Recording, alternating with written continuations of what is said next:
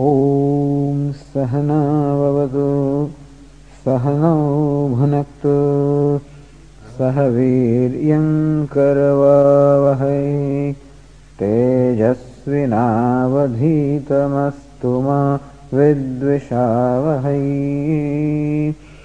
ॐ शान्ति शान्ति शान्तिः।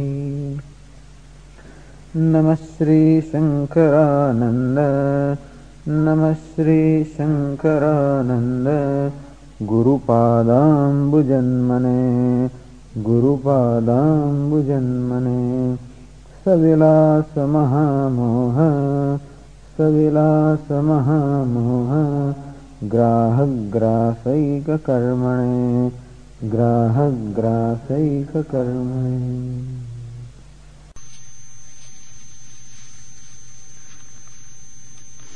Now the discussion is around the bhokta, the enjoyer. The question was, who is the enjoyer? I find myself enjoying different things, experiencing different things. The question is, who is the experiencer? Who is this enjoyer? Is Kutastha, the changeless self that is changeless awareness, is it the enjoyer or experiencer? Answer is no, cannot be, because experiencer is the one who necessarily undergoes changes constantly depending upon the experience, and therefore awareness of the self which is changeless cannot be the experiencer. Then the question was that Chidabhasa, the reflected consciousness, should that be considered the experiencer? Answer is, it could be, because the reflected consciousness constantly undergoes change with reference to the states of mind, and therefore as far as the change is concerned, well, it does undergo a change, but it does not enjoy an independent reality, because its reality is like that of a reflection, and reflection does not enjoy a reality of its own. The reality of reflection depends totally upon the image, and therefore even Chidabhasa by itself cannot be considered a bhokta, the experiencer. And so it is said that it is a combination of the two, the Kutastha and Chidabhasa, meaning the changeless awareness and the reflected consciousness in combination makes what we call a bhokta or the experiencer. Meaning, what is Kutastha? The self. What is Chidabhasa? The non-self. Meaning, a combination of the self and the non-self is what makes really what we call the experiencer or the enjoyer or the individual entity. So what we call the ego, the ahankara, the ego, or bhokta, the enjoyer, the experiencer, is a combination of the Kutastha and Chidabhasa, the self and the non-self. Meaning, this experiencer is a product of the non-discrimination between the self and non-self. If we really discriminate between the two, then we know that the self cannot be the enjoyer or experiencer because it is changeless. The non-self also cannot be experiencer because it is inert. I find myself as experiencer, who is simultaneously a conscious being as well as a changing being. I am sometimes happy, sometimes unhappy. Thus the experiencer constantly changes. At the same time, experiencer also is the conscious being. But that which is consciousness is changeless, and that which is changing is non-self. And therefore, this changing consciousness cannot be. So already the experiencer or the doer, the enjoyer, represents what? A lumping together or a mutual superimposition of the self and the non-self. It already reflects what we call aviveka or non-discrimination. To take oneself to be enjoyer is merely a product of non-discrimination, not being able to discriminate between the self and the non-self. So that I am an enjoyer is a notion, a false notion, arises on account of the superimposition of the attributes of non-self upon the self and of the self upon the non-self, what we call the mutual superimposition. What is mutual superimposition? For example, the rope and the snake. So you see a snake where in fact there is a rope, and that involves a mutual superimposition. How? For example, the snakeness is superimposed upon the rope, and the reality that belongs to the rope is superimposed upon the snake. When I see a snake there, where in fact there is a rope, and there is fear created in me. I think it's a real snake, and therefore there is a fear in me. So that reality, it belongs where? It belongs to the rope. So reality that belongs to the rope is superimposed upon the snake. Otherwise, if I had known that this is a false snake, or this is a snake of my imagination, I would not be afraid. The fact that I am afraid of that snake means that I take that snake to be a real entity. So reality that belongs to the snake belongs where? In fact, reality imposed upon the snake really belongs to the rope. And therefore, that aspect of the rope is superimposed upon the snake. And snake is that which is superimposed upon the rope. That is what we call mutual superimposition. That's what is there. Here also, between the self and the non-self, there is mutual superimposition. The reality that belongs to the self is superimposed upon the enjoyer, the experiencer, and the change that belongs to the experiencer is superimposed upon the self, and thus we have a self that is experiencer, a product of what we call mutual superimposition or non-discrimination. So according to the Upanishad, there is no such entity as an enjoyer or an experiencer. It is a product of the non-discrimination arising from ignorance. What really there is the self that is changeless. This is the Upanishad. Okay. Then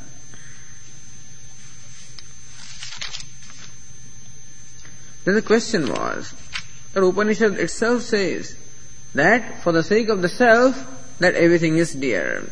Whatever is dear in the world is dear because the self is dear. And that Upanishad presents the self as enjoyer or experiencer. So you say that the experiencer is false, and in various statements the Upanishad seems to accept an experiencer. Answer was that the Upanishad as though accepts an experiencer just in order to reiterate the experience that a common man has, ultimately show the fallacy of that experiencer. So it was said in the verse 201, Bhokta svasyeva bhogaya patijayadi micchati esha laukika vruttantah shrutya samyag anuditah. Bhokta, what I consider the self, or the bhokta, the enjoyer or the experiencer, svasyeva bhogaya, for his own enjoyments, patijayadi micchati. He desires wife, husband, and so on and so forth for his own enjoyment. So, this is what Upanishad says. That one desires husband, one desires wife, one desires children, one desires wealth for one's own enjoyment. Meaning that enjoyer is accepted there. Esha laukika vruttantah shrutya samyag anuditah. This laukika vruttanta, this experience of the common people is merely reiterated by the Shruti. That people love things for the sake of, not for the sake of those things, but for the sake of the self. So it is for the enjoyment of the self alone that everything in the world is dear. This is what is the common experience of everyone, and that alone is reiterated by the Shruti. Now continuing with verse 202. Anuvadah kimartham iti ashunkya bhoktareva premnah vidhanaya iti aha. The question is, if there is no enjoyer as such or no experiencer as such, why is it that the Upanishad or the text seems to be accepting the existence of an experiencer? Why is it so? Why doesn't Upanishad right away say that this experiencer or the enjoyer is a false entity? But the Upanishad doesn't say that right away. On the other hand, Upanishad first says that whatever is dear in the world is dear not for its own sake, but for the sake of the self. And why is it said that? Bhoktareva premnah vidhanaya. So that a person would withdraw his love for the things and focus his attention to the self. When this truth is understood about the life, that the wife is dear to me, or husband is dear to me, or son is dear to me, or anything in the world is dear to me, not for its own sake. As long as I have not given a thought, so long I think that a given object is dear to me.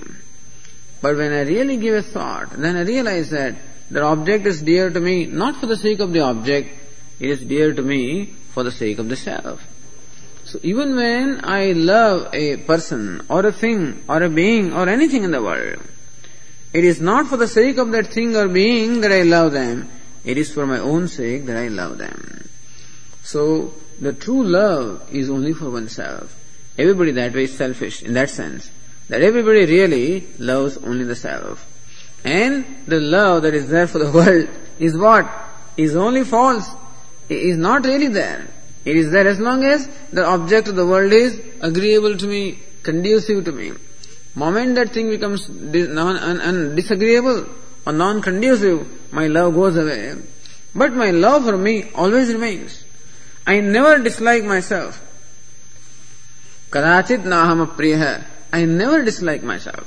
Under any situation, I always love myself, however I may be. Whether I am ugly or I am beautiful, I am successful or I am whatever I am, my love for me is ever there. It is constant, unchanging. In any situation, I always like myself. I always love myself. As Swamiji always likes to say, that's the reason why this fellow is never tired of looking at his face. Anytime. In the morning, first thing I do after waking up is look at my face in the bathroom mirror. Or any time I get an opportunity, I'm always willing and happy to look at my own face in any reflecting surface. Whether it's a motor car which reflects my face doesn't reflect properly, it reflects a very, fat thing or a lean or whatever ugly reflection may be, but still I like to look at it because it is my reflection. And so that shows the love for the self. And when people show you those pictures, this happens very often when you go to people's home, and Swamis go to many places. And very often people enthusiastically bring their albums, Swamiji, my wedding album and this album and that album. And what interest do I have, in seeing the pictures of other people? But where would I have interest? Sometimes they show you the pictures where you were there. Swamiji, last time when you visited, then these are the pictures. Then I am interested. And that too, where I am interested. Only those pictures finish, I am there, that's all. People are interested only in that. Nobody is interested in somebody else's pictures. Although we see them all right and we appreciate it and everything else. But where is the ultimate interest? The interest is only in one's own self. To such an extent that I would like a photograph. If it shows me even cut off, hey, look at my head. This much is seen. Even that also I am willing to see. Because I am there, This shows it always a love for oneself. Idea is that love for myself is avyabhichari, is non-changing, non-variable. Love for everything else varies. Our friends keep on changing. Even the loved ones also keep on changing, For 15 days, 1 month, 6 months, 1 year, some relationship goes on, then it changes and something else goes on. That keeps on going. But I am always a constant factor. And thus, this is the truth that Upanishad points out, that that person loves the world and nobody has ever thought about it. But the fundamental thing about the life that is brought out, that I love someone or something, not for the sake of that someone or something, it is for my own sake. And why is this being said? So, it is said in the verse 202, Bhogyanam bhoktruseshatvad Bhogyanam bhoktruseshatvad Ma bhogyeshvanurajyadam Ma bhogyeshvanurajyadam Bhoktaryeva pradhanetah Bhoktaryeva pradhanetah Anuragam tam vidhitsade Anuragam tam vidhitsade. Bhogyanam bhoktruseshatvat ma bhogyeshu anurajyatam. The reason why Upanishad says this, Bhogyanam bhoktruseshatvat. Bhogyanam meaning of the objects of enjoyment or objects of experience. Patijayadinam, like husband, wife, son, etc. Bhoktruseshatvat. Bhoktuhu swasya bhogopakarnatvat. Since all those objects are ultimately for the sake of the self. Bhoktruseshatvat. They are only upakari, sahakari, or only helpful. So all these various objects such as husband, wife, son, house and whatever it is, all those various objects are merely for the sake of the self. They serve the purpose of the self. This particular fact is pointed out or brought out by the Upanishad. For what? That being the case, ma bhogyeshu anurajyatam. Hey, don't have anuraga. Bhogyeshu anuraga na kartavya. May you not have any attachment or any attraction for the objects of enjoyment. Because even when you think that you are in fact enjoying the objects, you are enjoying yourself. Even when you think that you love the objects, in fact you only love yourself. And this also has been discussed often. That when I am happy, in that moment of happiness, which happiness arises when I experience an object that I love. So when I experience an object of love, that arises happiness. Which commonly I think that arises from that object. But really that happiness does not arise from that object. That happiness always arises from within, from myself. That object merely becomes instrumental in manifesting the happiness that is my own self. And somehow, even though my nature is happiness, that is not evident, not manifest because of this ignorance and all kinds of difficulties in the mind. Because the mind has sadness, because the mind has anxieties, because the mind has reactions, because the mind has likes and dislikes. And therefore, that very happiness which is my nature is not experienced by me normally. And when that object of love comes before me, momentarily the mind becomes free of all its anxieties and reactions and whatever. And therefore, the happiness which is my own nature just becomes manifest. This is a truth that one has to contemplate upon. That in any experience of happiness, even though it appears as though the happiness arises from that object of experience, it is not that object that really gives happiness. Object merely becomes instrumental in uncovering or manifestation of the happiness which is my own self. And that is how, therefore, when you think that you are enjoying the object, in fact you are enjoying yourself. They gave the illustration of a dog. Dog is very fond of chewing a bone, a dry bone. Dogs, they love to chew bones, Even though the bone is dry, doesn't have anything in it. And still the dog keeps on chewing. And what's the reason? Because when the dog is chewing that bone, which has sharp edges, those edges in fact, the sharp edges of the bone, in fact hurt the dog. And blood starts coming from his own mouth. And that is the blood that the dog is actually experiencing. And the dog thinks that blood or that taste comes from the bone. In fact, it is his own blood that the dog is tasting. And it enjoys. So he keeps on chewing that bone. And therefore blood keeps on oozing from his mouth, And it enjoys that. Stupidly thinking that it comes from the bone. And similarly man enjoys the objects of the world. Thinking that the happiness comes from there.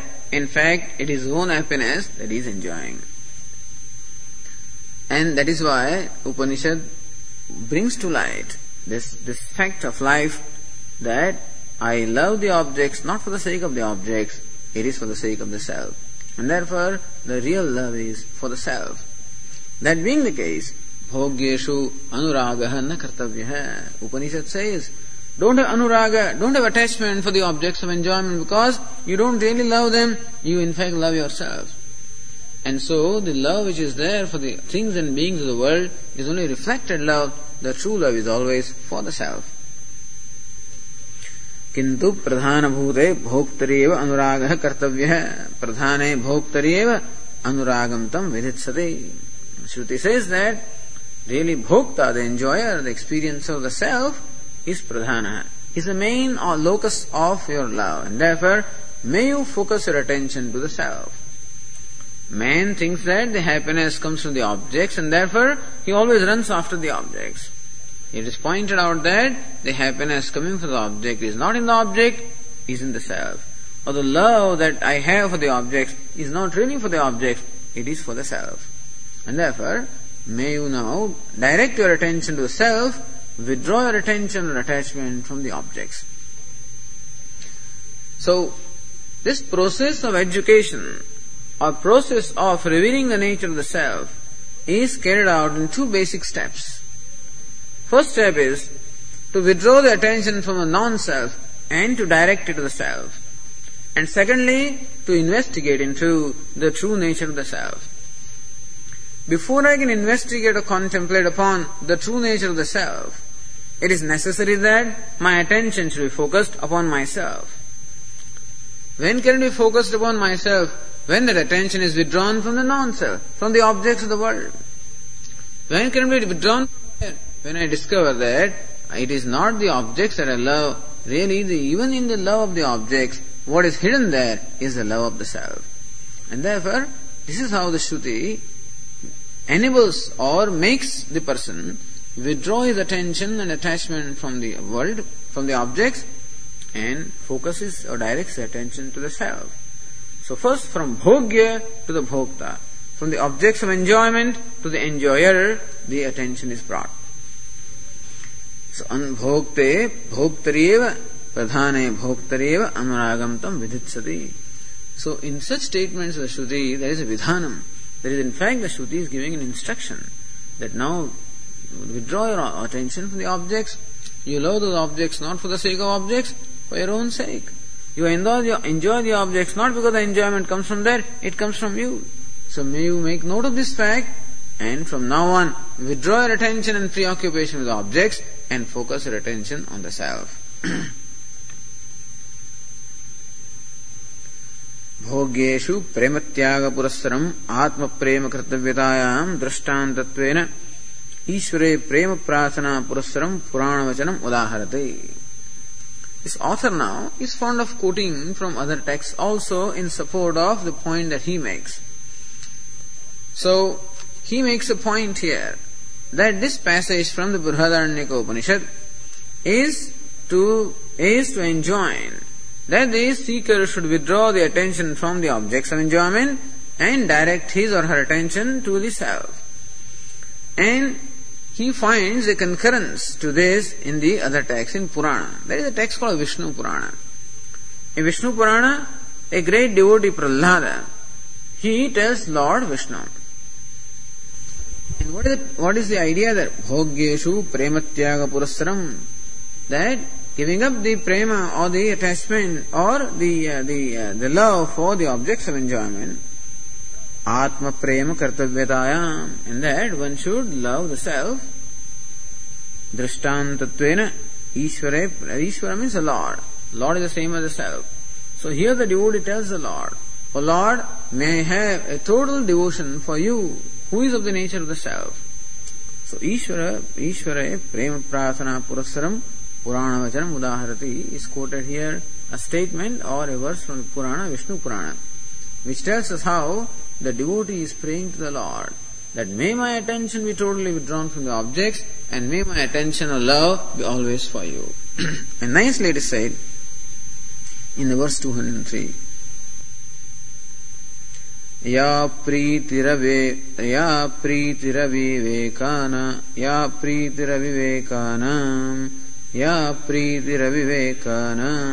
vishayeshvanapayini Vishayeshvanapayini Tvamanusmaratasame Rudayan Pasarpadu.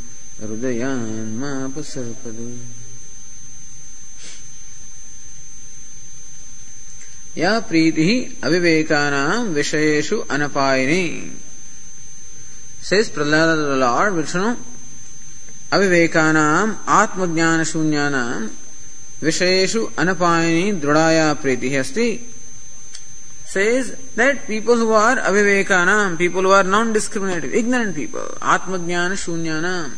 So those people who are devoid of the knowledge of the self, or those people who are even devoid of the basic discrimination between the self and the non-self, or basic discrimination between the permanent and the impermanent. So people who do not know that the objects are transient, ephemeral, inert, and therefore they cannot really have a content of joy, those people who do not know, or those who have never thought about the life or never heard that when I think that I am getting happiness from the object, that happiness really arises from the self. So those who do not know conclude that the happiness arises from the objects, and therefore there is a very anapayini. Apaya means viyoga, apaya means destruction. Anapaya means that which does not go. So these common people or ordinary people, sensuous people, have anapayani pritihi, dhrudha pritihi, a very firm attachment to the objects of the world. So ordinary people or the sensuous people are firmly attached to the objects of the world because they think that that is where the happiness is. So he gives that as an illustration. It is that kind of a love that I should have for you. The kind of the love that ordinary people have for the objects of the world. Oh Lord, may I have that intensity of the love for you. Or may I not have that kind of a love which common people have for the objects of the world. This is what he is praying. So there are two meanings given to this verse. First is mapa. So mam pati iti mapa. Ma means Lakshmi. So ma means Lakshmi pati. One who protects the Lakshmi is called mapa. Is Lakshmi pate, meaning Lord Vishnu. So hey mapa, hey Lakshmi pate. सा प्रीतिः त्वाम् अनुस्मरतः त्वाम् सदा चिन्तयतः मे हृदयात् मनसः सर्पतु अपगच्छतु मम मनः विषयेषु आसक्तिं परित्यज्य त्वय्येव सदा तिष्ठतु इत्यर्थः. So Prahlada says to the Lord that kind of a firm attachment or the firm attraction or fascination that ordinary sensuous people have for the objects of the world, that kind of an attachment, such an attachment go away from my heart. May I not have that kind of an attachment for the objects of the world. Tvam anusmarataha. Who am I? I am the one who is constantly remembering you. Tvam sada chintayataha. So I, who am your devotee and constantly remembering you, constantly thinking about you, in me, that kind of an attachment which common people have for the objects, may I not have that attachment. Meaning, may my mind not have any attachment or attraction or fascination for the objects of the world, and may my mind always have love for you. That's what the devotee is praying to the Lord. Yadva, or other way of looking at the verse is, avivekenam vishayeshu drudha yadrushi pritihi asti sa tadrushi vishayeshu vidyamana pritihi tvam anusmarto me hrudayan ma apasarpatu ma apagacchatu. First that mapa was taken as one word, and then now ma apasarpatu. That is how the word is broken. So, sa pritihi, tadrushi pritihi, me hridayat ma apasarpatu. Another way of looking at it is that the kind of a strong attachment that the common people have for the worldly objects, may such strong attachment may I have for you. And so, I, who am devoted to you, who is constantly thinking about you, may in my heart be the same strong love that for you that common people have for, or the kind of love that common people have for the worldly objects. Not the same love, but the same intensity of love. The intensity of love, yadrushi, the intensity of love that the common people have for the objects of the world, same intensity of love may I have for you. Thus, this verse also says how there is always this desire on the part of the devotee to have a total love and total attachment for the Lord. Lord means the one whom he is seeking in his life. And so also for the one who is seeking the knowledge of the self should have the same amount of love and devotion for the self. Then alone the knowledge is possible. So knowledge cannot be a product of merely some academic thinking. But there must be total love and commitment. And we know what that love is. Today also we have love. Because love is the nature of the mind, nature of the ourself. And that everyone is by nature of the nature of love. So every moment my love is expressed to something or the other. Usually my love is expressed to something other than me. Some kind of an object of the world. Or some ego. Or some kind of a pride. Or some image. To something or the other, my love is always directed to. And therefore we know what love is. Egoistic people always love their image. Sensuous people always love the objects of the world. And artists may love something else. And thus everybody loves something in their life. So we know what that intense love is. Except that intense love should be for the self. And therefore, that love which we presently have for all the various things and beings of the world should be withdrawn from there and directed to the self. And how can it be withdrawn? Only by understanding the nature of the objects. Are the objects capable of really fulfilling my love? Are the objects really capable of giving me the happiness that I think they have? And when I understand that, then slowly, as I understand the nature of the objects, then slowly I realize that objects are inert, hollow, they don't have anything in them. It is self that alone is the source of all the joy. And that is how, slowly and slowly, my love is directed towards the self. It should become an intense love or intense devotion. That is what is said in the verse 204. Bhavato evam purane shruto kimayatam ityataha. Alright, you have quoted here a statement or a verse from Purana, Vishnu Purana. So let it be so in Purana that a devotee is praying to the Lord for an intense devotion to the Lord. Shruto kimayatam. But the Shruti statement, passage that we are discussing, so what is relevance of that to this passage from the Upanishad? And that is answered in the verse 204. Iti nyayena sarvasmad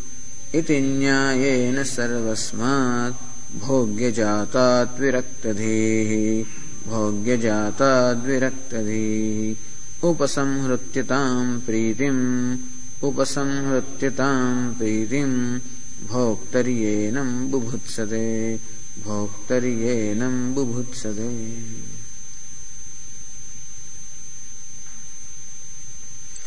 Iti nyayena, iti anena puranokta nyayena. By the nyaya means a rule that was stated in the earlier verse.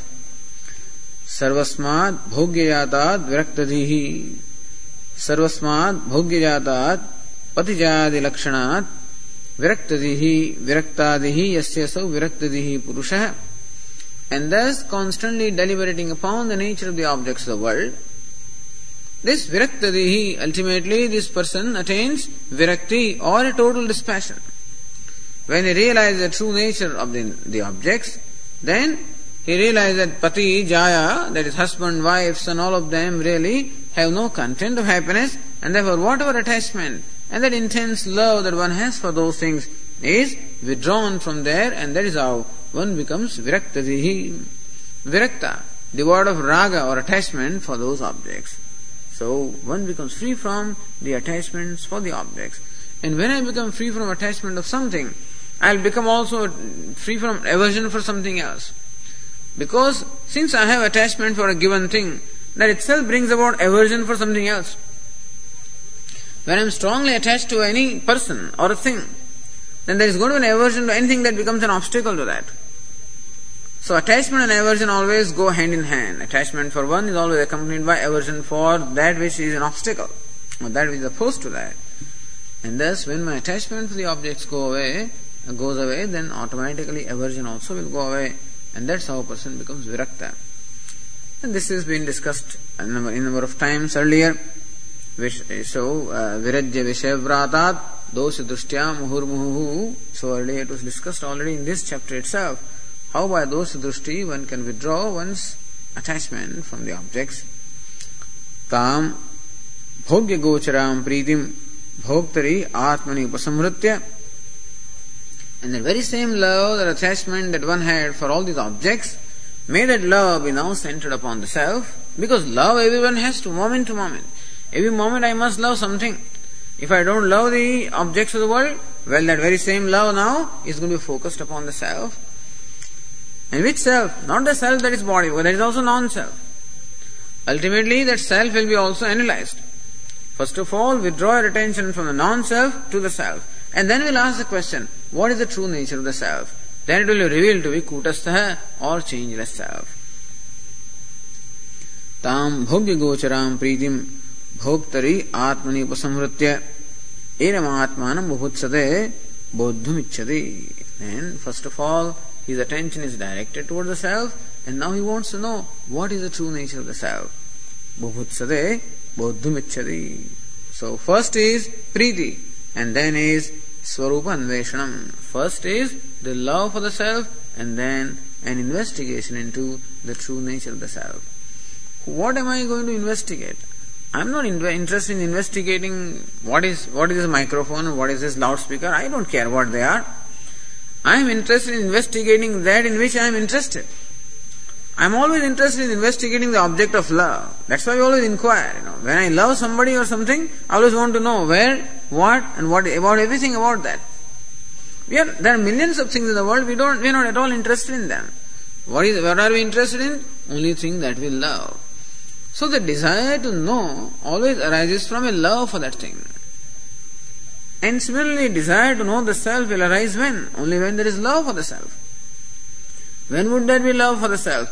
When my love for the non-self is withdrawn by understanding the nature, and thus first the love for the self, and then the desire, bubhutsate, then he desires to know the self automatically. When self becomes the object of love, then one wants to know what is the true nature of the self. And now the author gives in several verses illustrations of the nature of love and commitment. What should be the nature of love for the self or commitment for the self? That is being told here by various illustrations from our worldly experiences. In order for us to understand what should be the nature of love or commitment for the self.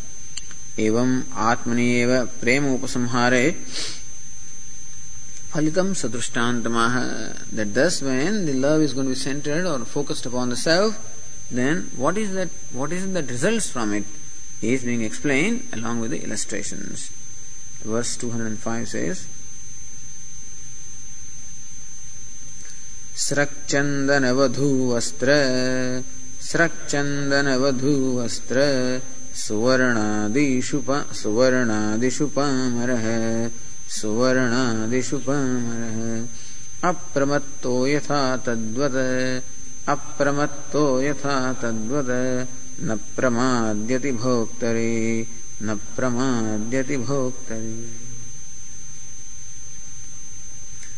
Yatha pamaraha is prasakjana, like this common man, like a sensuous person.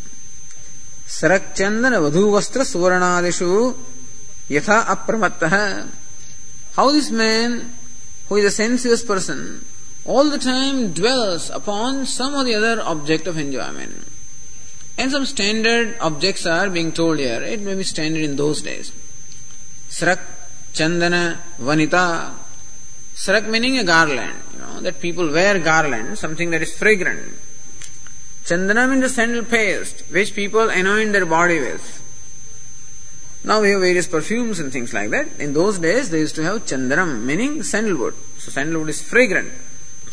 And so people used to apply sandalwood upon their body, etc., to make it fragrant. Vadhu means a woman. Vastra means garments or clothes. Suvarna meaning the gold. So how this man, who is a worldly man, and therefore always seeking pleasure, worldly pleasures, how he is constantly dwelling upon, without even a moment of distraction, how undistracted he constantly thinks of either garland, meaning some object of enjoyment called srak chandana vanita, a garland or sandalwood or a woman or gold or garments or something or the other. Nowadays something else, motor car or a house or whatever, or skiing or anything that gives me enjoyment. So people are always planning. As they even come Monday morning to the work, what is the first thing they think of? It's Friday evening only. So then Monday morning is there, the first thing he thinks, all right, he's planning for Friday evening. When will that come? And so all his plans are ready. Friday evening, Saturday morning, whatever else he's going to do during the weekend, he spends the whole week in planning for the weekend. And he spends his time during the office in planning for the evenings, and things like that. And so, many people do that. Not everybody. There are some people who work also, but many people. So there are many whose only interest is, even as they're eating lunch, he's only thinking what will be there in dinner now, And even as he's eating dinner, he's planning for the breakfast. And so when he's watching one movie, he's planning for the other movie. He's watching one show, planning for another show. Going for one ride, planning for another ride. And so on and so forth. Because people are so much, they're so gross and therefore so devoted to these objects that all the time dwelling upon one or the other object of enjoyment. Apramattaha. Savadhana bhavati. How this ordinary person is without distraction, constantly dwelling upon these objects of the world, objects of enjoyment. So this is an illustration. Evam tadvat evam mumukshu api atma vishaye na pramadyate anavadhanam na karoti kintu tat chintaya eva tishtati ityartha. So the kind of attachment or the kind of love that a person has for the various objects of enjoyment and how constantly he is dwelling upon them.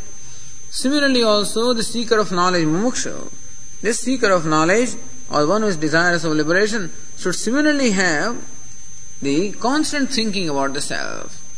How this person constantly thinks about the worldly objects or objects of pleasure, so also the seeker of knowledge should constantly, without distraction, always think of the self.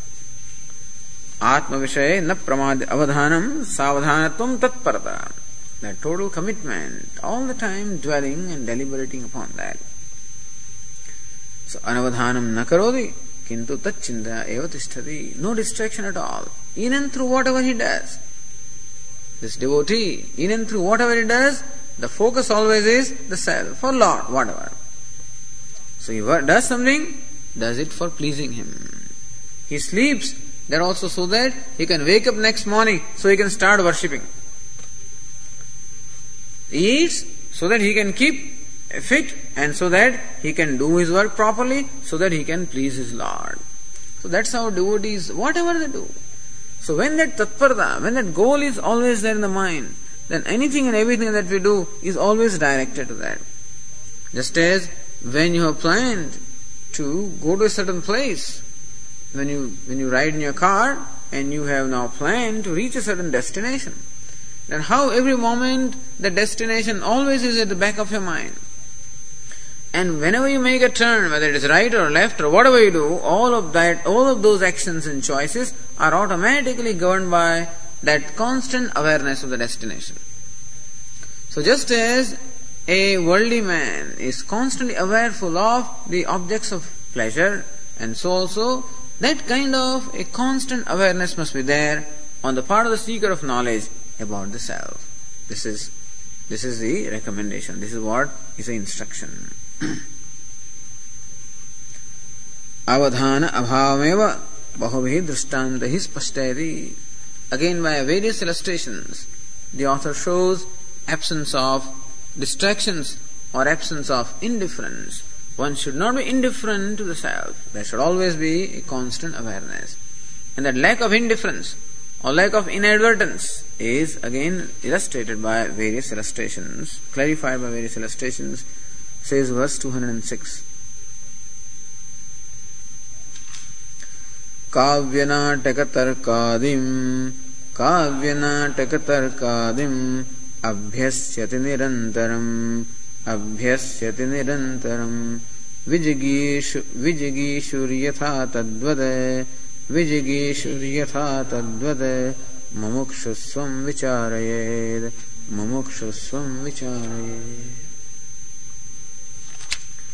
Now the illustrations are all, as I said, old-fashioned illustrations.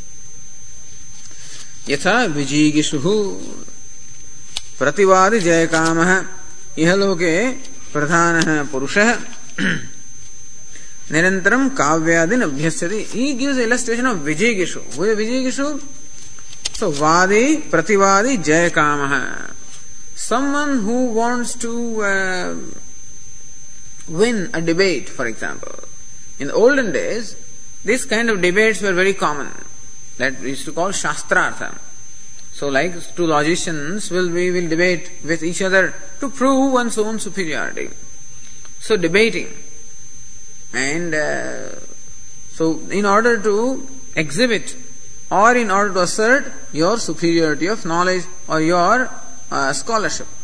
So scholars or the learned people in the olden days used to debate. The purpose of the debate was, of course, to prove one's superiority. And so a person who is intent upon proving his superiority of knowledge over other opponents, he is constantly studying something or other, preparing himself. Kavyanataka tarkadim. And therefore, in Sanskrit language, suppose he wants to show his superiority, then constantly studying kavya, different literature, natakam, different plays, tarka, the books of logic,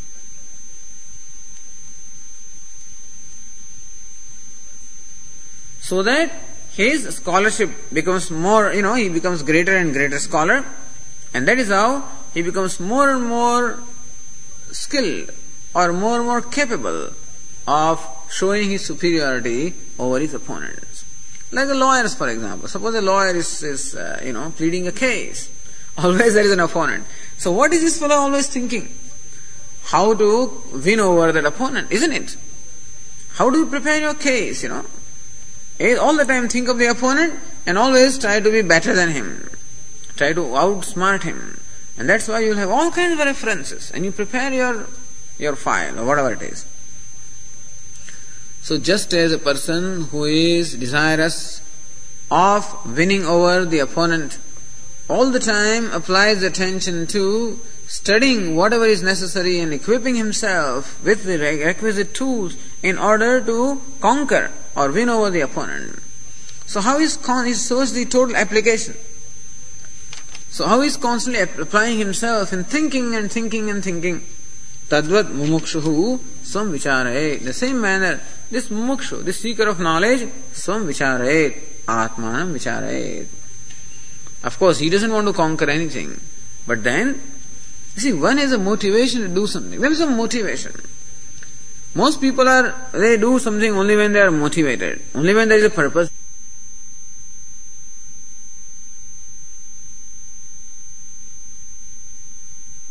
To equip himself so that he can prove his superiority over his opponents. By that motivation, he keeps on studying more and more. If that motivation were not there, perhaps he may not study because his joy is not so much in learning. His joy is in conquering somebody. For example, when this fellow, the heavyweight championship bout is there, after 6 months he is declared that this A is going to fight against B, world heavyweight champ. What this fellow is doing? He all the time studies this fellow's video, he looks at his opponent and all his different styles and all his different whatever, this punches and whatnot, and sees his weaknesses and strengths and all the time meditates upon that, all the time reflects upon that and equips himself in order to fight with him and defeat him. Otherwise he may not do that. Otherwise he may just eat, drink and make merry. But here, because he wants to conquer the other fellow, he applies himself. And similarly, so that is the motivation. Here the author says that the kind of a motivation and the commitment that a person has in studying different kinds of books and texts in order to equip himself to conquer his opponent, that kind of a commitment one should have for deliberating upon the self. So, shows how there must be vichara must be there, that mananam, constant deliberation must be there. Then yet another illustration is given here, in the verse 207. Japaya gopasanadi kurute shraddhaya yatha swargadivanchaya tadvat Shraddadhyat sve mumukshaya. Then gives the illustration of Shraddha. First was given the illustration of apramadah, or constant focusing of the attention.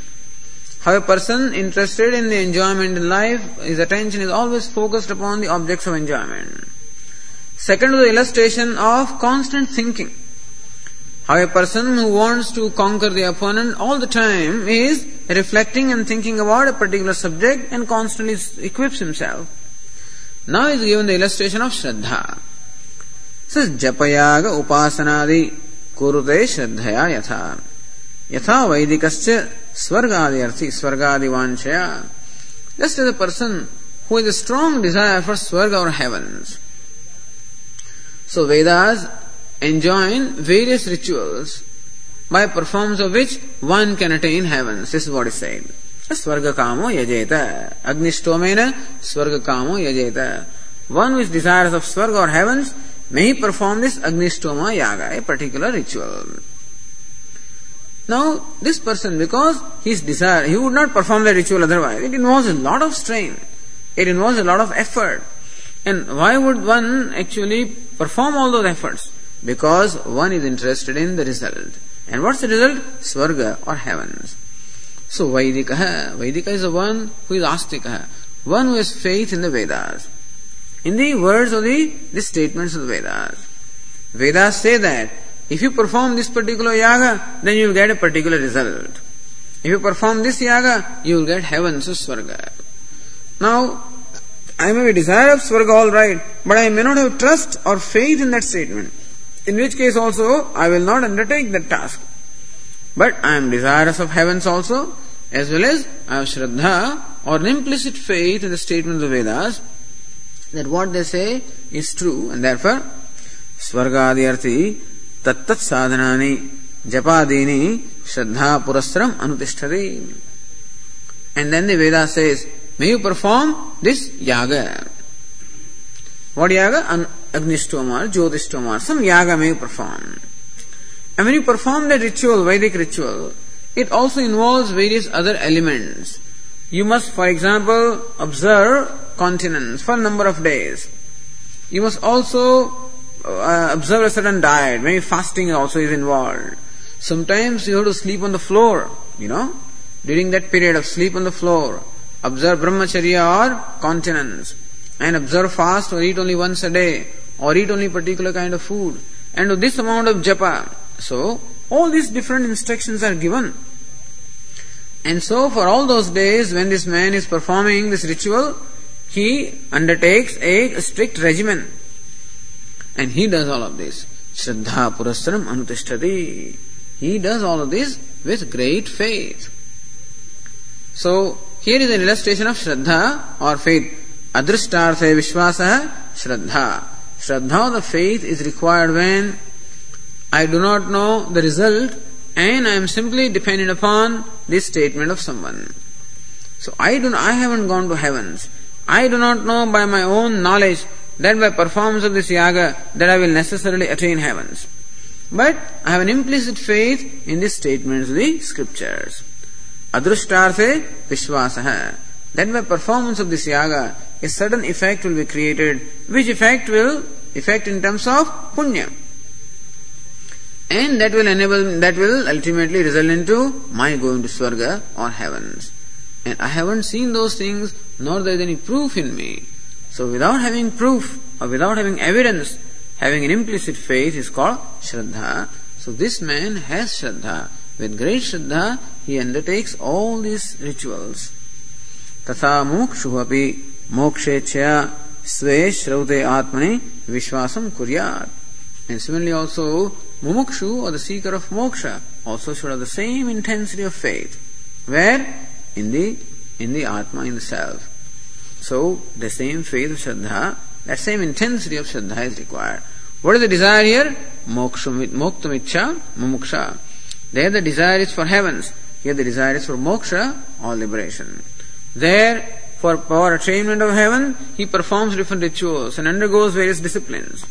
Here, for achieving liberation, I totally apply myself to the pursuit of the study of the scriptures, constantly dwelling upon them, and constantly trying to assimilate that knowledge. And therefore, Shraddha is Shraddhavan labhate jnanam. One who has Shraddha, implicit faith, alone gains knowledge. Tatparaha sanyatendriyaha. The Shraddha or the faith gives me tatparata, a commitment. Sanyatendriyaha. And from that commitment arises an enthusiasm by which I'll be able to withdraw my attention from all unnecessary activities and direct my effort totally towards the goal that I have chosen. So, next requirement is Shraddha. First requirement is Savadhani, total alertness, a commitment. Second is Chintanam, constantly Chintanam or dwelling upon the self. Third is Shraddha, an implicit faith in the self.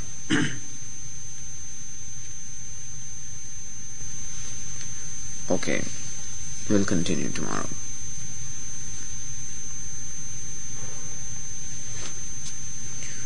Om पूर्णमदः पूर्णमिदं पूर्णात् पूर्णमुदच्यते पूर्णस्य पूर्णमादाय पूर्णमेवावशिष्यते। ॐ शान्तिः शान्तिः शान्तिः। शङ्करं शङ्कराचार्यं केशवं बादरायणं सूत्रभाष्यकृतौ वन्दे भगवन्तौ पुनः पुनः। ईश्वरो गुरुरात्मेति मूर्तिभेदविभागिने व्योमवद्व्याप्तदेहाय दक्षिणामूर्तये नमः। ॐ शान्तिः शान्तिः शान्तिः। हरिः ॐ श्रीगुरुभ्यो नमः। हरिः ॐ।